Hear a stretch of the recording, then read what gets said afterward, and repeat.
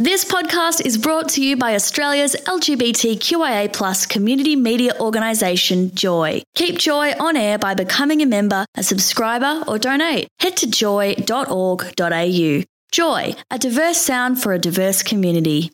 From Los Angeles, California to Joy 94.9, this is LA Spins, the weekly entertainment show on everything that's hot in LA and Hollywood. Now, here's your host, Peter Reynolds.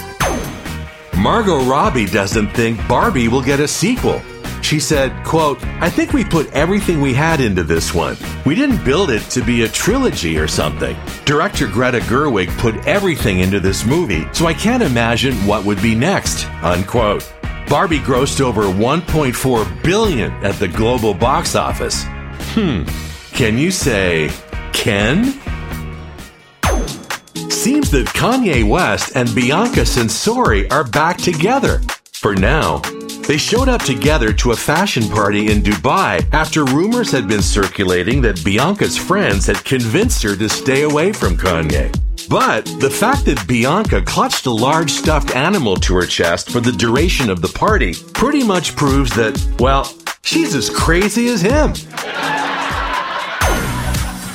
Beyonce walked the chrome carpet at the premiere of her concert film Renaissance, a film by Beyonce.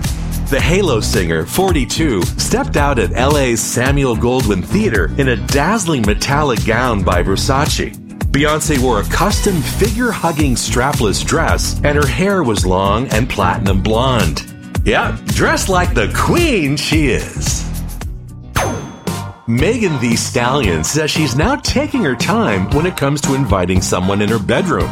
The rapper said, quote, "I'm stingy with the cootie cat. I'm not a freak anymore. I'm done with the streets. So toxic in the streets," unquote. No wonder. Megan recently accused her ex-boyfriend, partisan Party Fontaine, of cheating on her. That cootie is temporarily out of business. Jenna Ortega, who played a starring role in the last two Scream movies, won't appear in Scream 7 due to a scheduling conflict with the second season of her Netflix series Wednesday. Also, Melissa Barrera, who played Ortega's on-screen sister, was fired for social media posts about the Israel-Hamas war that were deemed hate speech. Cancelled! Dead or alive? Rick Moranis was a regular on the 1980s sketch comedy series SCTV. He went on to star in several big films, including Ghostbusters and Honey, I Shrunk the Kids. Dead or alive? Alive. In 2020, Moranis signed on to do a sequel to Honey, I Shrunk the Kids called Shrunk, his first film in 23 years, but it still hasn't been made. Kevin Costner hit the Caribbean after his divorce saga. The Yellowstone star was on Richard Branson's Necker Island in the Virgin Islands for the Necker Cup, the annual tennis tournament. Costner took part in activities like scuba diving and sailing and attended nightly dinners with other celebrities, including Emma Watson and Michael Bolton? Wait, how did he get invited? Will Smith, Jada Pinkett Smith, and their 3 kids sent out a sickly sweet post on Thanksgiving.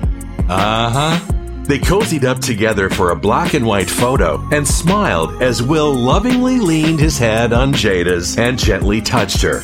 "A perfect Thanksgiving day. I hope yours was as well," Jada captioned. "Please stop, you posers. Stop." Netflix has acquired the Kim Kardashian starring comedy The Fifth Wheel. It was co-written by Saturday Night Live alum Paula Pell with comedian, writer, and actor Janine Brito. Along with her longtime reality show, Kardashian was last seen in American Horror Story Delicate from producer Ryan Murphy. Yep, the decline of Western civilization continues. Idiot of the Week! Tiffany Haddish made a joke out of her DUI arrest less than 24 hours after being booked by police in Beverly Hills. At the Laugh Factory in Long Beach, she said, quote, "I prayed to God to send me a man with a job, preferably in a uniform. God answered my prayers," unquote. Yeah, now that's setting a fine example, Haddish. Idiot. Blackpink turned heads in glamorous gowns at a Buckingham Palace banquet they attended in support of South Korea's President Yoon Suk-yeol. The K-pop group was later presented with members of the British Order medals by King Charles III, with Queen Camilla, Prince William, and Princess Kate watching. Meanwhile, Prince Harry and Meghan Markle watched Netflix. Contestants from spin-off reality series Squid Game: The Challenge say they suffered painful injuries making the show. And now they're seeking financial compensation for the injuries they sustained during the show's filming. They claim they suffered hypothermia and nerve damage as a result of poor health and safety standards on set. Did they read the fine print?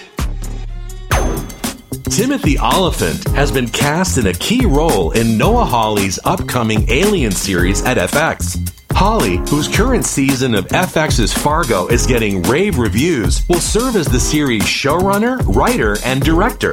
The prequel is set 70 years prior to the 1979 classic film Alien by Ridley Scott, which scared the crap out of everyone. Daryl Hall is suing his musical partner John Oates to stop him from selling his share of their joint venture Whole Oates Enterprises to Primary Wave Music, claiming it violates a business agreement between the pair. In response to the lawsuit, a judge has moved to temporarily block the sale amid the arbitration process. Will Oates go for that? Or will Hall say, no can do?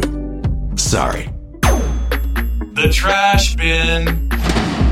Dean McDermott celebrated Thanksgiving away from his estranged wife, Tori Spelling, and their 5 kids as he continues his sobriety journey. The Canadian actor, 57, posted a video in which he appeared happy and healthy and said he has so much to be grateful for this year and thanked his sponsor. Okay, time for McDermott to return to obscurity. The news wrap-up. U.S. consumers spent a record $12.4 billion on Cyber Monday.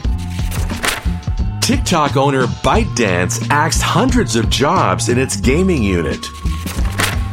Mark Cuban said next season would be his last on Shark Tank.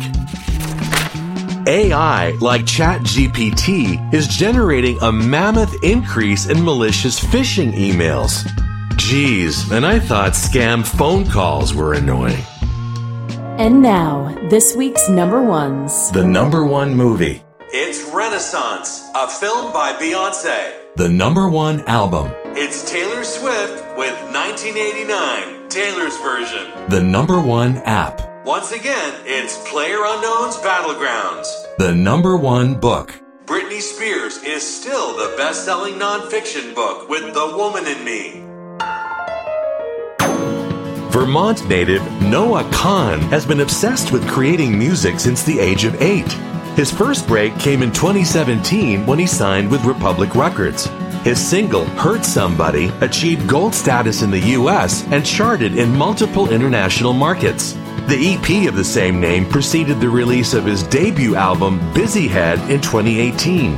But it was his third album, Stick Season, that became his mainstream commercial breakthrough and led to his nomination this year for the Grammy Award for Best New Artist. The album boasts a lot of great music, including the title track, which we love.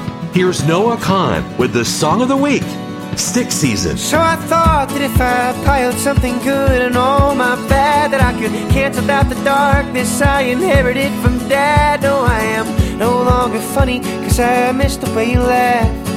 You once called me forever, now you still can't call me back. And I love Vermont, but it's the season of the sticks. And I saw your mom, she forgot that I existed. And it's half my fault, but I just like to play the victim. I'll drink alcohol till my friends come home for Christmas, and I'll dream each night of some version of you that I might not have, but I did not lose. Now you're tire tracks and one pair of shoes, and I'm split in half, but that'll have to do. Oh, that'll have to do. My other half was you. That was Noah Kahn with the Song of the Week, Stick Season. Follow us across all social media. That's LA Spins, you know, with a Z. And that's what's happening in LA and Hollywood. For LA Spins, I'm Peter Reynolds. So long from the City of Angels.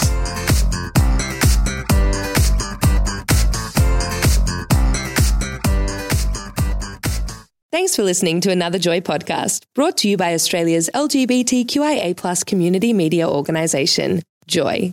Help us keep Joy on air. Head to joy.org.au. Joy, a diverse sound for a diverse community.